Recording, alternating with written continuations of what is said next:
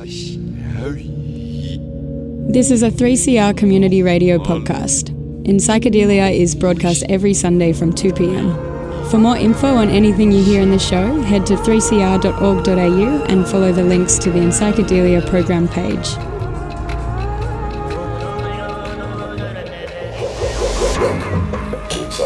Good afternoon and welcome to In Psychedelia on this rather muggy Sunday afternoon. I feel like I'm walking through less dense oceans than I am through air. I hope you have had a lovely weekend so far, and thank you to Freedom of Species, who will be back next week from 1pm on 3CR Community Radio, 855 AM digital, and streaming at 3cr.org.au. My name is Nick, and have I just lost...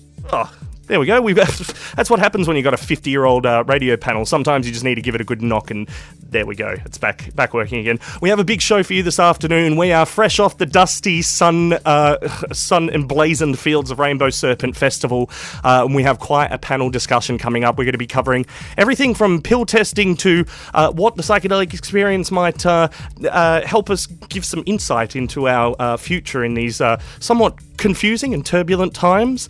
And I'm going to introduce you to a panel of guests that we have who will be here for the entire program, and we will be also taking some special guests on the phone and through Skype during the program. First up, Michael Garfield from the United States of America, down from Rainbow Serpent Festival and also heading up to Earth Frequency Festival in southeast Queensland, where it's going to be even muggier than this, with a lot of cicadas as well, if I remember correctly from last year. Michael, welcome to the program. Oh, thank you. Now, Michael is a bit of a... I've been calling you a psychedelic futurist. Is that fair?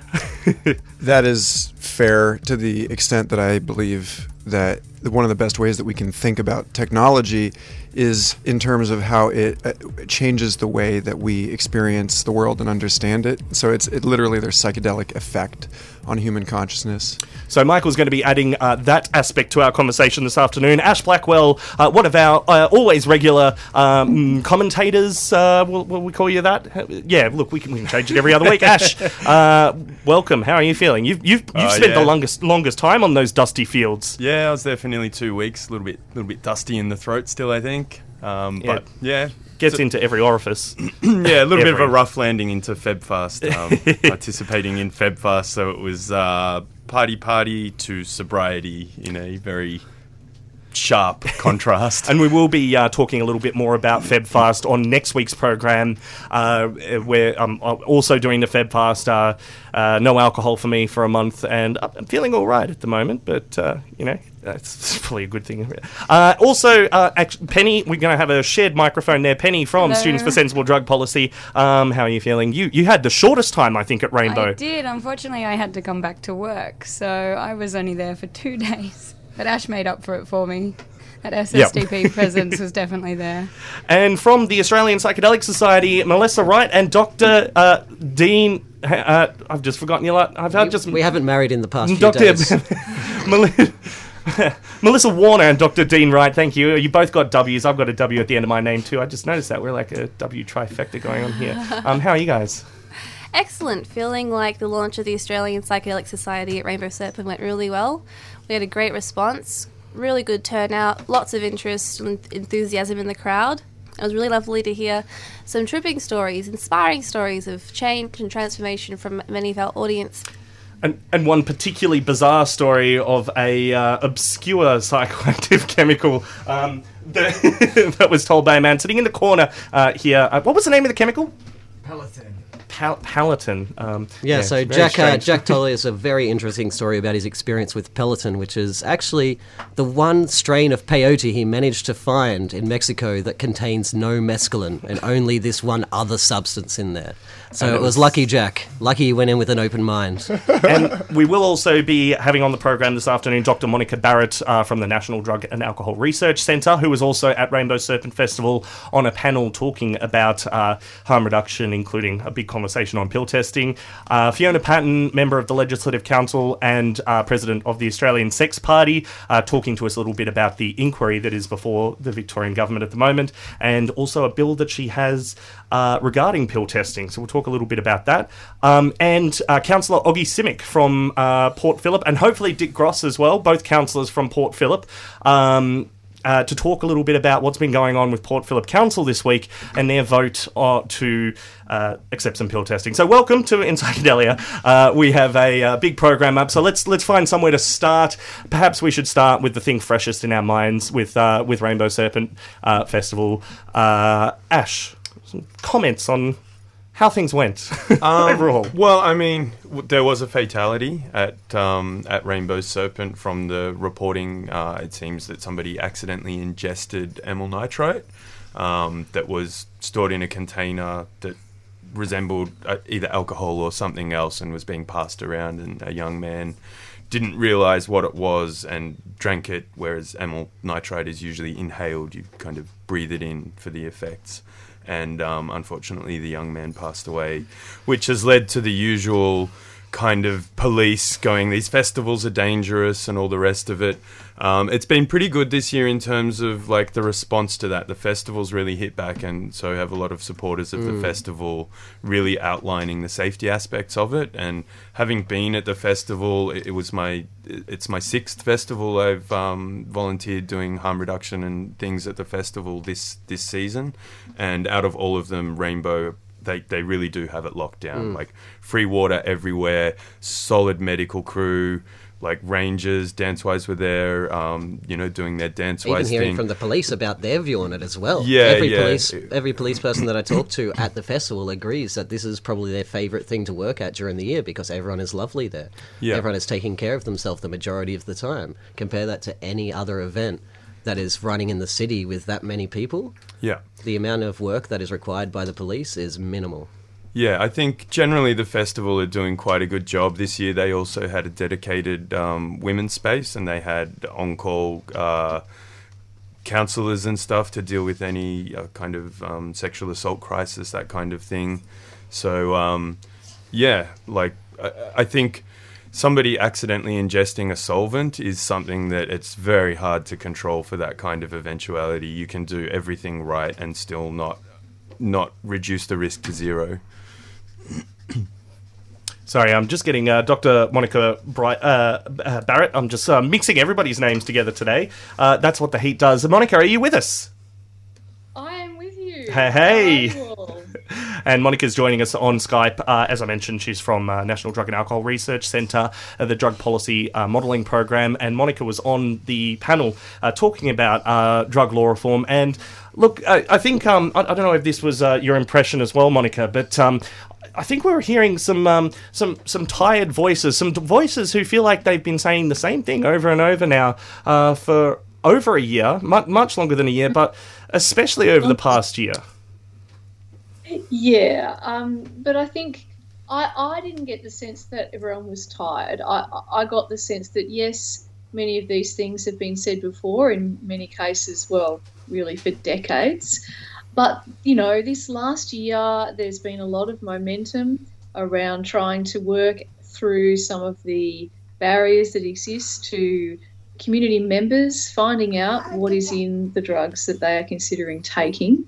And that's really what we're talking about here. It's being able to actually know what's going on in the markets themselves, and also when there's a set of overdoses or poisonings, you could call them.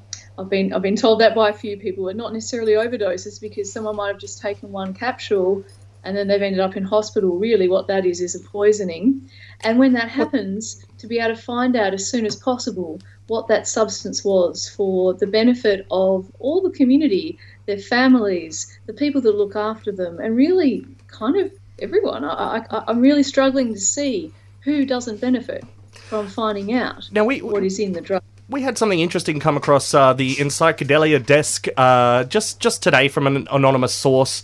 It was a internal, not for public distribution letter that's actually available on the internet now. We might post a link up to it later if I can see if that's all right. The post is from Victoria Police, and it's a warning dated 27th of January for some capsules that probably everyone's seen on Facebook now that contain 4FA, which is that fluoroamphetamine? 4FA? Yep. MDMA and 25C N-bone. Now, these are ones that have popped up on a lot of people's Facebook feeds over the past few days, but it seems that Victoria Police had this information before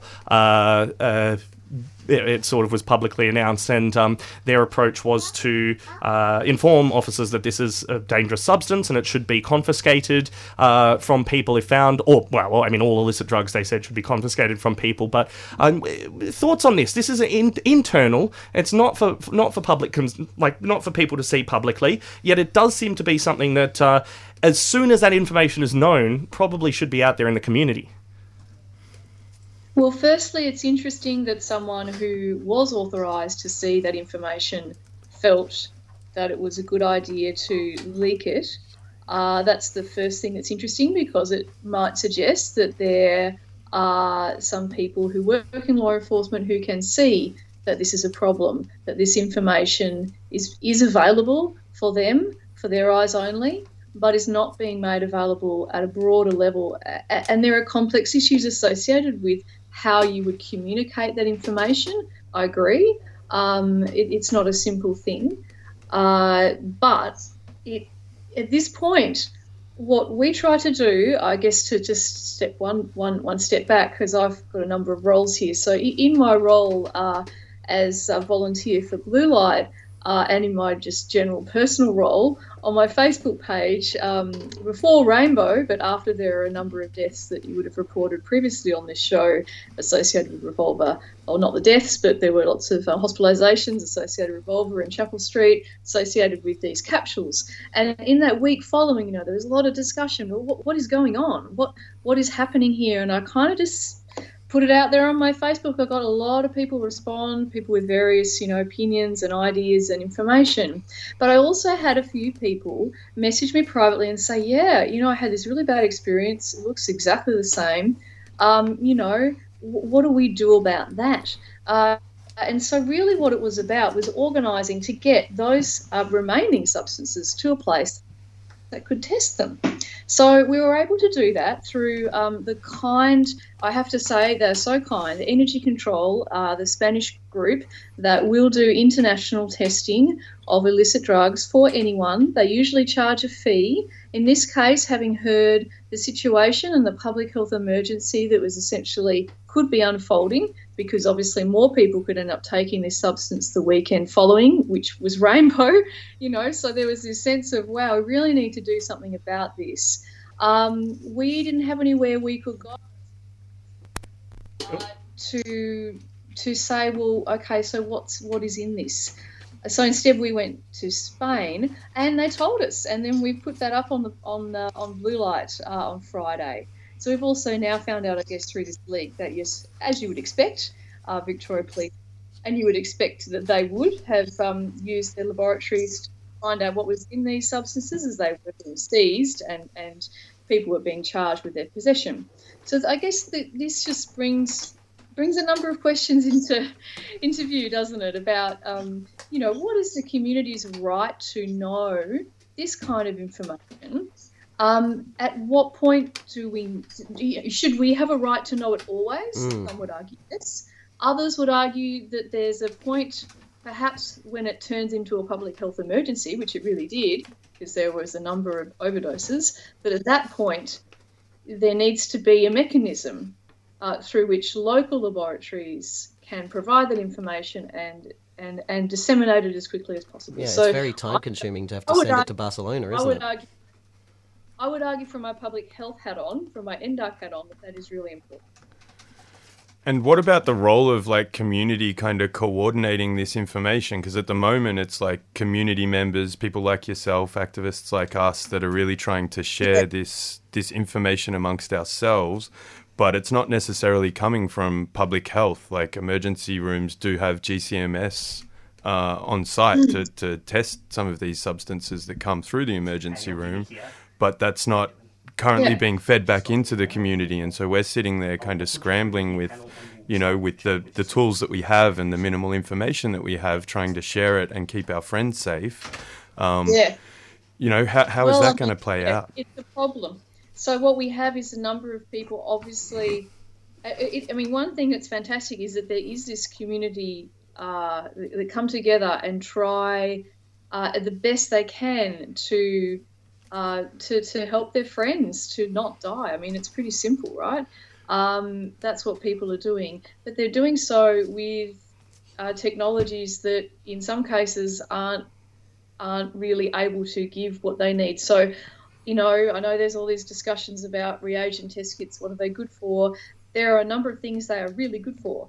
But in this particular situation, now that we know exactly what was in this capsule, that there was a mixture in this capsule of 3 substances, including MDMA, which is the target substance people were thinking they wanted, a small amount of that was present, a large amount of 4FA was present, and a small amount of 25C-N-bone was present. 25C-N-bone is very potent, though, so that is probably where most of the problems are coming when people have taken this capsule. What we understand about 4FA, for example, in the Netherlands, the Dutch actually use 4FA intentionally. They actually think it's quite a good drug to use intentionally. They think it's quite sort of a cross between MDMA and amphetamine, so maybe if it had just had 4FA and MDMA, people here might have just thought, oh, it's a bit speedy, it's not necessarily the case that there would have been this spate of public health emergencies that we had. But the 25C-N-bone in there must have been at a pretty high dose, and we don't yet know what that was, in order to be orally ingested and to produce the kinds of problems that people reported. Very, very difficult bad trips, obviously trips they weren't expecting, so strong hallucinogenic experiences that they had absolutely no intention of having, and that could be very frightening. But also, there's also this weird thing about the 3 deaths that happened that weekend that we still don't really understand how they died. Coroner's reports are still coming. So there's still some unknowns here. But I think what's also really interesting when you talk to people like Fiona Measham and Guy Jones in UK, who are sort of my UK people to go to, they just say this doesn't happen where we are. We do not get strange capsules of mixtures of brown, gunky gear sold here. It just doesn't happen. So what is it in Australia? What is it, What's the cause of this? So that's the other thing that worries me. You're listening to In Psychedelia on 3CR Community Radio, 855 AM digital, and streaming at 3cr.org.au. A panel of guests, and we're debriefing from Rainbow Serpent Festival with Michael Garfield, Ash Blackwell, Penny Hill, Dean... I'm going to get your names backwards again. Dean Wright and Melissa Warner. And on the phone, on Skype, Dr. Monica Barrett. And now joining us on the phone from Port Phillip Council, Councillor Oggy Semick. Oggy, welcome to the program. Yeah, hi, how you going? Thanks for joining us this afternoon. Thanks for having me. Now, Oggy, there's been a few things going on in Port Phillip Council, which covers St Kilda, covers... Where are the boundaries of your council? For those listening that might not be sure. So it touches with Melbourne, starts up near South Melbourne, includes South Melbourne, Port Melbourne, St Kilda, as you said, also Albert Park, Middle Park, and Elwood. So quite a big municipality. Does it take south of Melbourne? Does Windsor and Paran get captured by Port Phillip? No. That's Stonington, so that's just next door. Just next door, okay. But there are a lot of events that happen in Port Phillip Council area. One of the big ones coming up is it next weekend? St Kilda Festival next weekend. Now, pill testing has obviously been a big issue. We've just been speaking with Dr. Monica Barrett about the strange capsules that have been floating about the place. And Port Phillip Council has decided to take on this issue this week. So can you tell us a little bit about what's been happening in the council chambers down there, Oggy? Yeah, absolutely. So it was a difficult debate we had to have. We obviously looked at it from a public health perspective. And on Wednesday night, Council supported a motion which was put forward by myself and Councillor Dick Ross, which we hope paves the way for us to be able to work with the state government to run a trial in the city of Port Phillip. So it's a starting point. What sort of trial, have you been speaking with some of the experts in the field about what sort of trial you would like to see perhaps implemented or trialled in the area? Yeah, I mean, so there's a lot of different models, and we haven't quite got to that point yet where we're looking at the different models. What we did was put forward this motion, which is really a starting point, The next step is to look at the different models, and I'm aware of some, like the Dutch model, which has been quite successful. But I think it's very important we've got to find the right model that fits the Australian context, and that will take a little bit of time. Now, Dr. Monica Barrett is heavily involved with some of the pill testing discussions that have been going on. Monica, are there some models that you might like to put to Oggy right here on air? Hi, Oggy. I actually haven't been able to hear what you're saying. Oh dear! Unfortunately, all I can hear is what the presenters have been saying. Okay, so that's again that. our 1970s panel. Really quickly summarise what... Yes. So Oggy's just been telling us that the Port Phillip Council has voted for a trial of pill testing in the council area and working with state government to be able to bring that about. They don't know what that trial will look like yet, but have been looking into a few different models. So, Monica, put to you, what model would you like to suggest to Oggy that could be good coming from a council area? So yeah, look, you may have encountered some of the issues in looking into this. Obviously, you can have on-site testing. The question is, how long are people willing to wait on-site at a big event? And that then determines how accurate or how much information you can really get from the testing. Another model which I really like would be what they have in Amsterdam and other parts of the Netherlands, where they have actually set up booths that are open, say, in the afternoon to early evening, weekdays and also Fridays and Saturdays, with the idea being that people can come in, they might spend half an hour there. It's not actually at the event of the party, if that makes sense, but it's not that far removed from it. So say if you've got Security Festival coming up, you had these booths set up, where there were drug counsellors, people who can run proper lab machines that are there at these locations, and then they're able to actually conduct testing in that kind of fashion. And what this also means is if people get a result that they're really scared about, so that, you've actually meant that they have been prevented from taking the drug in question because they found out that it might contain something really bad. I mean, that sort of is a good situation for them because they can then work out, well, what are they going to do that night? I can sort of see this problem where we have pill testing that's running at an event right there at the event when people want to take drugs right now. Because if they get a result they don't like, what are they going to do? They're going to either not take drugs at all, and some of them will do that, but some of them might be a bit frustrated by that and they might just take them anyway. Others might just go out and buy some drugs from any old stranger and not get them tested. So, I mean, I'm not saying everyone would do that, but I like this idea that you can have a testing service set up that's not necessarily right at the centre of the time when people are intending to take the drugs. Maybe it's a few hours before or a day before where they're going in there, they get a chance to actually have a counselling session. Someone can say to them, hey, so have you done this before? Let's talk a little bit about your mental health, how you go, that sort of thing, which is really actually one of the best parts of a testing service. It's not just about getting the information about what's in drugs, it's about actually connecting that person in with any services that they might require. Now, Councillor Oggy, next weekend is St Kilda Festival. I suspect that it's going to take you guys a bit longer than that to find out what model could be put in place and to negotiate with the state government. Of course, that state government has still been steadfastly against allowing pill testing, and they seem to be about the last people standing against this move. Do you have any idea on a timeline on how long we might be looking at, or how long is a piece of stringing here? Well, we're hopeful that we can get something up and running as soon as possible, but you're absolutely right. So, I mean, still under Victorian legislation, drug testing isn't legal, and so it would require legislative change in order for even a trial like the one we're suggesting to go ahead.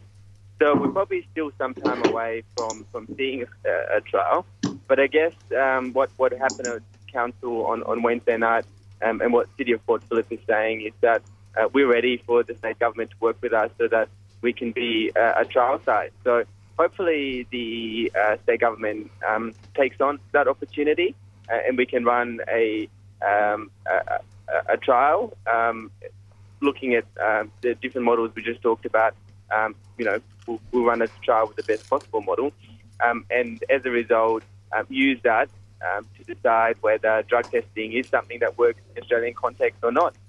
But we can't get to that point unless we actually have a trial somewhere. Oggy, thank you very much for joining us this afternoon on In Psychedelia, and good luck with everything at Port Phillip. Councillor... No worries, thanks. Thank you. Councillor Oggy Semic from Port Phillip Council talking to us about their motion this week to support pill testing, though it looks like there's still a little bit to go on that. Now, Penny, we were last week we heard from the Students for Sensible Drug Policy on one of regular now specials with SSDP comments on In Psychedelia, and we were talking about the statement that SSDP put out about pill testing. Both of you. Can you? We talked a bit about it last weekend, but I believe there's. Can we talk a little bit about that for a moment? Yeah, definitely. I'll actually pass over to Ash because he actually was the main writer of that statement. That was I'm actually going to credit Tim Fraser here because he was the main author and I just assisted in crafting the statement. Yeah, our position is to support the kind of things that Monica were talking about, the kind of proposal that's come from the Port Phillip Council. We really do need this lab quality service to provide information, and in conjunction with that, data like the Victorian Police forensic data and emergency room data to be fed into the kind of early warning system that will hopefully prevent the spate of poisonings and overdoses that we've had in the recreational drug scene in the last couple of years in Australia. We also support the use of reagent kits, and we're working with different universities to distribute them through student unions and encourage people to use whatever tools they can to gain the limited information that they might be able to gain from those tools and share them in the community. So, our position is that until the government acts, we're going to support students and people in the community to do what they can with the tools they have until we get something better. Have you mentioned the National Union of Students? We did mentioned talk about it with Tim last weekend. Yes, yeah, because that was quite a big win for us. So basically, a proposal was passed through the National Union of Students, which makes up about 80% of student unions in Australia, and they all voted to support pill testing coming on campus through student unions. So should be a really big year for 2017 with that much support from student unions and hopefully getting some support from the universities themselves. Now, on the line, we have from the Legislative Council of Victoria, President of the Australian Sex Party, Fiona Patten. Welcome to In Psychedelia. Thanks, Nick. Hello, everyone. Hey, Fiona. So I'll just quickly let you know on the panel this afternoon we have Ash, Penny, Dean, Mel, and we've also got Dr. Monica Barrett on Skype with us. All our favourite people. In one room. It's and I'm glad we've got the air conditioning in here because, God, it's a sticky day. Now, we've been talking about pill testing. We just had a chat with one of the Port Phillip councillors about a motion that they passed last week to support pill testing and to speak with the state government about it. Now, he mentioned that we still need to see legislative change. You've got a bill before Parliament, I believe, on this important issue right now. Look, I do, but when you look around the world, and I think Monica can correct me on this, but when you look at where it's operating in European countries, it's been done with police discretion, and this could be done with police discretion. The same as we have police discretion around needle exchange programs. So the guidelines are you don't go and bust someone for possession of a drug as they're going into a needle exchange to pick up needles or as they're coming out of a needle exchange to pick up clean needles. And this is a very strong harm minimisation policy from the Victorian police and from police around the country. So they could do that today. Legislative reform in this area is going to be that much harder. I don't think our government... Well, I've got a bill before me, before the Parliament. I'm in all likelihood going to have to split that bill and try and get the safe injecting room up in North Richmond first, and then push on with the harder legislative reform around pill testing. But as I say, it could happen today if the police policy supported this very important harm minimisation practice, the same as they support support needle exchange programs. So what you're saying is that we have a precedent that's been going for about 20 years, longer than 20 years, where people, Victorians who have an opiate addiction can go and they can get a pharmaceutical product that's very similar. They can get clean needles. All of this was done to stop some of the health problems that were associated with opiate use, especially in the 1980s.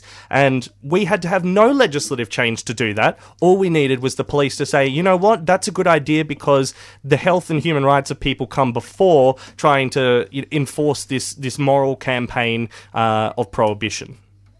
That's spot on, Nick. That's absolutely spot on. So we were able to do that, and we were able to do that, as you say, in the late 80s, early 90s. It's just general practice. It's considered good policing. Not following that procedure is considered lazy policing. And really, I'm not going to say that these people are victims, but it's, to be trying to catch the users of particularly heroin users is not useful in any shape or form. And so we've seen that just to be common and accepted practice in Victoria and around Australia, and we could, as I say, could do exactly the same with pill testing, especially at festivals. Fiona, Ash here from SSDP. The injecting centre in North Richmond, you said you've got a bill for that. Does that have police support? Because the comments coming from the state government, particularly the Premier, on the issue of pill testing are they're really referencing the police position. Like I've kind of been a bit critical, like police are creating state policy. So it seems like the police themselves are very opposed to pill testing. I'm wondering if there's a differentiation between their support for an injecting centre and maybe why that might be happening? Look, I think given that there's a precedent in New South Wales and that we've had a safe injecting, a medically supervised injecting centre in New South Wales for 15 years, that has been extraordinarily successful. 80% reduction in ambulance call-outs, 4,000 overdoses avoided. The numbers are just so substantial, and the police in New South Wales were not positive to begin with. The same as they weren't positive about needle exchange programs, but they've come on board, and I think certainly common sense and certainly quietly amongst police is that, this is a sensible approach to what is an ever-growing problem. I mean, 36 overdose deaths in a 300 square metre area in North Richmond. This urgently needs to be addressed, and I've certainly been campaigning with the police. Because I'm very close to making a big announcement on this, but I don't want to make it today. But watch this space, and in fact, the Victorian police are really starting to rethink how they deal with drugs in a much broader context. And I actually think that there's some fairly sensible and common sense people up there. Obviously, we're not hearing that all the time. I mean, the comments that they made around Rainbow Serpent were just ridiculous and silly. That's right. But I think behind the scenes, there's a lot more going on than we're seeing in the tabloids. Now, Fiona, can you stick with us? We're going to be back in just a tick to talk about the Victorian inquiry into drug law and policies right now. So stick around. Will be 1 second. Harm reduction refers to policies, programs and practices that aim primarily to reduce the adverse health, social and economic consequences of the use of legal and illegal psychoactive drugs without necessarily reducing drug consumption. Harm reduction benefits people who use drugs, their families and the community. If you want to know more about harm reduction in Victoria, head to hrvic.org.au. Harm Reduction Victoria is a non-profit, user-based and user-governed organisation which aims to educate, inform, support and advocate for people who use drugs, their friends, families and broader community. Push on a pedal, get your heart started. Push on a pedal, push it down and up again. Push on a pedal. You have to try very hard not to have fun on a push bike.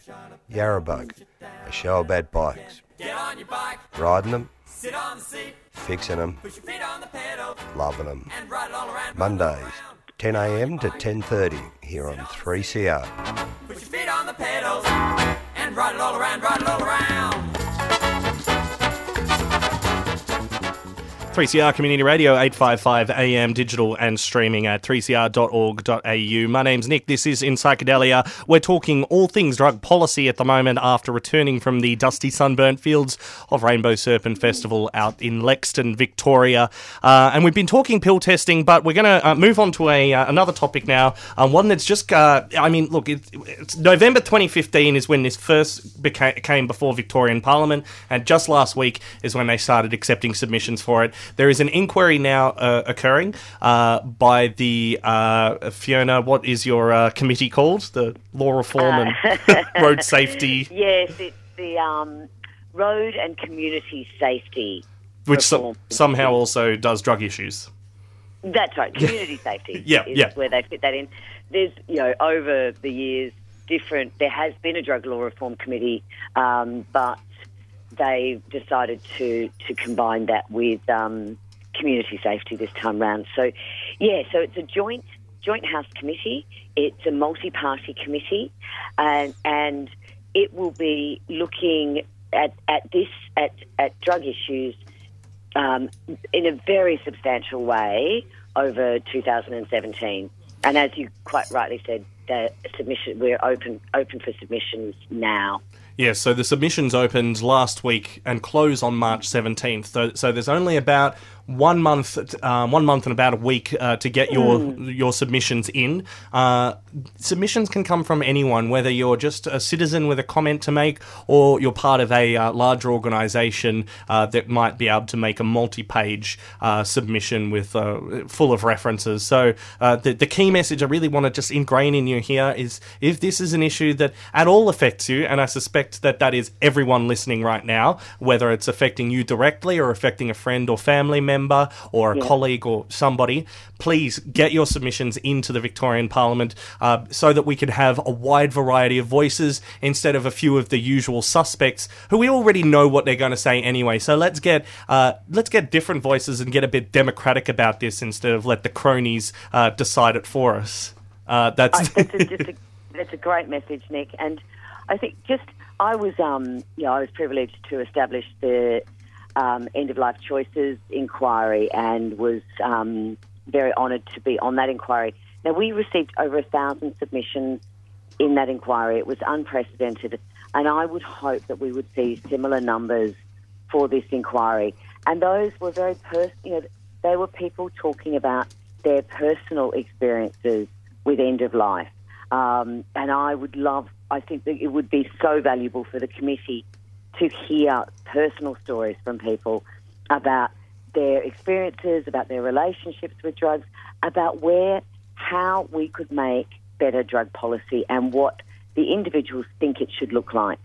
Now, there will be a number of organisations putting up some tips and hints for you because it might be you might have something that you know in your head, you've heard somewhere and you'd really like to mention that but can't quite remember where it is. So please keep an eye on social media and various newsletters for a number of organisations and political parties as well to see how you can make a submission. But the terms of reference, since they were first posted in November 2015, have been whittled down, but they're still fairly broad. I mean, essentially, the terms are asking how can we do drug policy better and how are other people doing it better? That's right. Look, probably slightly naive, well, not even slightly, but naively, when I put up the first inquiry and was successful in November in 2015, I threw absolutely everything into it. Let's look at everything. And the experts, and there's some great researchers who will be working on this project in Parliament, they said, listen, if we were to do what you're asking us to do well, we would need 10 years to do it. Can we look at an inquiry that looks at what's working and what's not working? Let's look at an inquiry that doesn't involve reinventing the wheel, treading over old ground. Let's be informed about what we're seeing out there that's working, whether it's legal or not legal, or whether it's from in Australia or it's overseas. I think it's about the Parliament trying to look at this from a much more innovative area and a much more proactive and positive area, so we can make some recommendations to government at the end of this process that they will have to respond to, but that will inform government on what's working in other jurisdictions, what's working in Victoria, what's working overseas. Now, submissions, as I said, are closing on March 17th, which is just over a month and a week away. How long do you expect the whole process to take following that for some sort of something to change? Now, I know that Parliament sort of specifically says that inquiries, no matter what comes out of it, they're going to still do what they want, but then there'll be something on the public record at least to point to and help along the way. Yeah. But how long do you think it'll take after that? Well, it's a good question, Nick, and what we've seen to answer the question immediately, we will be reporting in March 18. Okay. So this is giving the committee a really long period of time to look at things quite extensively, to have public hearings, to talk to expert groups. I'm very hopeful that the committee will go to Portugal, we'll go to Colorado, we'll go to various jurisdictions where they're doing it where they're doing it better than us. Fiona? Yeah. Oh, sorry. I was continue. Where they're doing it better than us. So I hope that we'll have the time to do that and the time to really talk to the experts and get a detailed report. Because we're reporting in March, the government must respond to the committee within 6 months. So this means that they will be responding at a time when they're thinking about their election. And I would hope that actually may work for us. It could very well.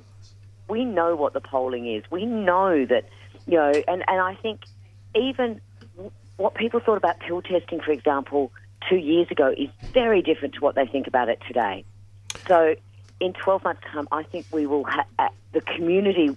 I'm hoping that this inquiry will bring the community along with us, so that we're not going to frighten the government at this, next year. But there's been a lot of other very good committee work that's been done on drugs, and they've basically tabled them at a time when the government had less than 6 months to respond to them, and so they've just fallen off the table. This one will not fall off the table, but we will spend a year, I hope, advocating for law reform, advocating for change, and being able to present that with the evidence and with the research. Fiona, thank you very much for joining us on In Psychedelia this afternoon. And we will be catching up with you in the future about how the inquiry is going along and providing plenty of information on how to get involved. Thanks, Nick. Fiona Patten, member of the Legislative Council and president of the Australian Sex Party, talking to us about the inquiry into drug law reform before the Law Reform Road and Community Safety Committee right now. You're on In Psychedelia on 3CR Community Radio, 855 AM digital and streaming at 3cr.org.au. At Rainbow Serpent Festival as well, we launched the Australian Psychedelic Society, an organisation which is looking to speak to and with the community of psychonauts that exist in Victoria, regardless of the laws. But we're not just talking, this is not just an organisation organisation that is about drugs, and I want to make that fairly clear, because it's an organisation about the very diverse experiences that exists within the psychedelic experience. And I think that even the word psychedelic could be used to describe experiences such as sort of religious mystical experiences, the sort of experiences that people can find through solitude or through dedication to sometimes very simple tasks or a specific kind of life that they want to live. Dean and Mel, how do you feel the launch went? Well, I think it went really well. There was actually several hundred people turned up, and at first I was worried we weren't going to get enough people there because it was during one of the sets that everyone wanted to see at Rainbow Serpent, which is, kind of where I wanted to be as well. But that was actually a really good response of people there. Talking to people, we had not enough time to get everyone's stories in at the end, as you tend to get with people wanting to tell their own personal story. And actually, the one thing that really surprised me was when Melissa asked at the start, how many people here are open about their drug use? Almost everyone had put up their hand. We might have had a bit of a biased audience at Rainbow Serpent Slightly Festival. biased audience. But that for me is like a very positive start. It shows that things are changing, and that maybe if we're more open about our drug use and we're talking about it with people, then we might not be so surprised, and maybe other people will be more open about their use as well, and this will help the community become more open and accepting of what drug users are like, because drug users can be good people too and live functional lives. Now, this afternoon from 3:30 at the Fitzroy Beer Garden, we are going to be, the Psychedelic Society will be holding an event for anybody to come along to, with Michael Garfield, who's down from the US, was speaking at Rainbow Serpent Festival about artificial intelligence and some other techno-transhumanist futurist things. I unfortunately missed the talk, but Michael, can you tell us a little bit about what you were talking about at Rainbow Serpent? Well, actually, it fits really well within this context of harm reduction and psychedelics, because, if you look at, as Stuart Brand, founder of the Whole Earth Catalog, said, that when progress happens too fast, it becomes change and people fear it. And so I think that a lot of what we're seeing now in terms of technological addiction and various issues of, the relationship, the ergonomic or human factor relationship between the way that we're designing our technologies and the way that we're using them and the motivations that we have to design them in specific ways, the effects that these are having on the human body and mind and our cultural experience, are real precedent for understanding how to thread this needle with care and grace and come through with the dignity of our human species intact, is by looking to the example of the way that harm reduction is managed in the context of other drugs, by expanding the context of what it means to have to a drug as something that is psychoactive. So all of us are actually carrying around one of the most profound endogenous drug tool operation boxes in our pocket. This phone that is designed to squirt your various neurotransmitters in a very intentional pattern, and connect you in ways that actually resemble, if you were to look at the Earth from orbit, which again is, Stuart Brand petitioned NASA for that image back in the 60s, that the Earth from orbit, you can almost see the internet as forming the kind of functional connectivity between previously splintered cultures and societies, in the same way that you can understand the increase in functional connectivity between brain regions under the influence of psychedelics, as has been recently demonstrated through psilocybin and LSD brain imaging studies. So there's an as above, so below thing going on here. And if we're to truly understand the effects, both the positive and challenging, rather than say merely negative, but the beneficial and perhaps perilous effects of technology, then we should actually be looking to how do we help people that are having a difficult psychedelic experience? How do we make sure that the systems by which we are receiving and communicating these psychedelic substances and experiences are held socially in a way that makes sense? And with any luck, we will not experience the same kind of fallout or burnout that we see.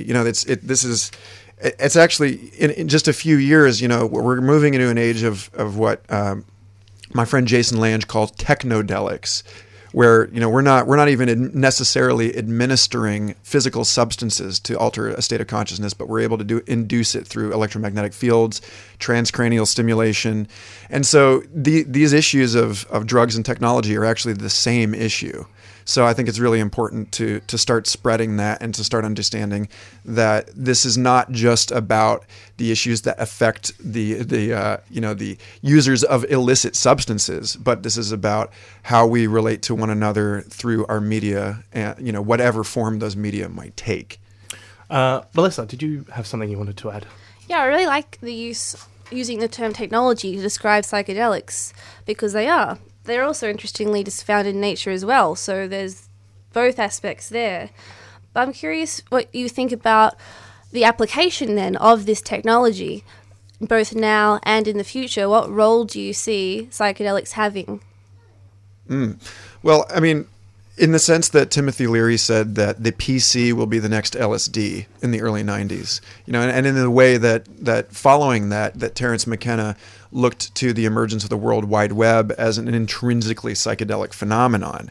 The gap between the idea and the thing is getting smaller and smaller. And so I think that there's a sense in which the ritual techniques of ecstasy and the various ancient and indigenous and esoteric methods for navigating altered states of consciousness are now really relevant again to us in a postmodern age, with the way that we interact with these magic portals and the oracle of Google, and our ability to share increasingly rich and high fidelity communication with one another, to the point where it seems entirely possible, given that it's already been 3 or 4 years since we were able to directly stimulate one brain with another brain wirelessly, a human mind that saw the light that someone else saw, that in a few years we're going to be able to tweet orgasms to each other and that kind of thing. And so, this is real, and it's there is an anxiety that comes with this, that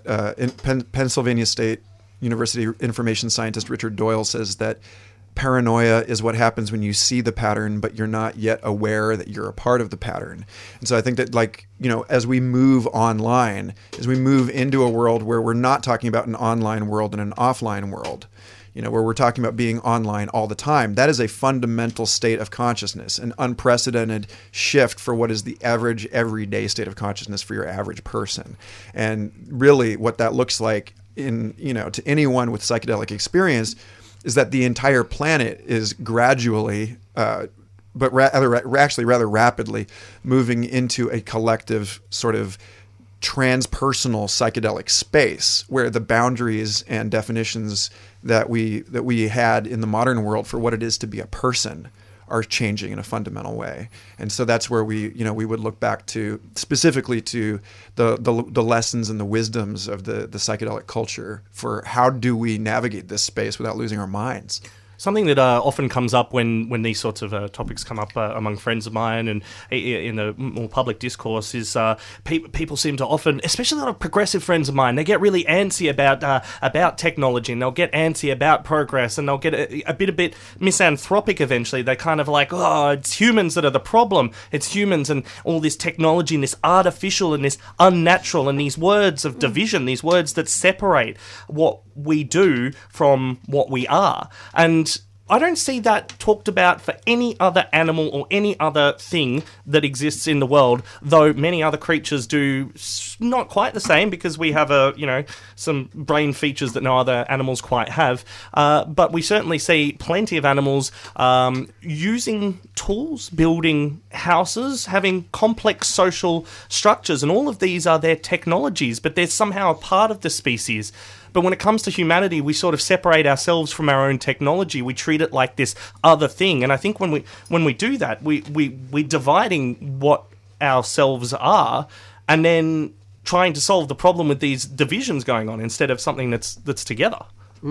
Yeah, so I think an interesting way of tying that together actually with technology and psychedelics is psychedelics can actually be used as a tool to help go in with intent. And I think this is an important thing with technology, is that we're so worried about what it's doing to our behavior and the effects on us as people. Whereas I think psychedelics as a tool, they help you go in there, they help change the way you think about these things, and they help you use it with intent to actually enhance your life. So if you can do anything, I think these drugs are used for that purpose. That's how their enhancing purposes are coming along. And there is so many influences with technology where it's giving us easier access to pleasure and stimulation to things. It's distracting us. It's making ADD like more common within us. But if we can learn to control that and be in touch with why we're using these things and how we're using them, I think psychedelics is a tool that can help us do that. We're just about out of time this afternoon, but this is only the beginning of a conversation we are going to continue throughout the afternoon. So please, if you are around the Fitzroy area and if this is something that interests you, come and join the Australian Psychedelic Society from 3:30 at the Fitzroy Beer Garden near the corner of Gertrude Street and Smith Street. Michael Garfield will also be playing some music for us there. And did you bring along any art as well? Have you got some? He's a multi-talented person. Yeah, I'm happy to meet you wherever your senses are clustered. Excellent. He's a man of just many sensory pleasures. I'm going to leave that, and we're going to you can take that how you wish.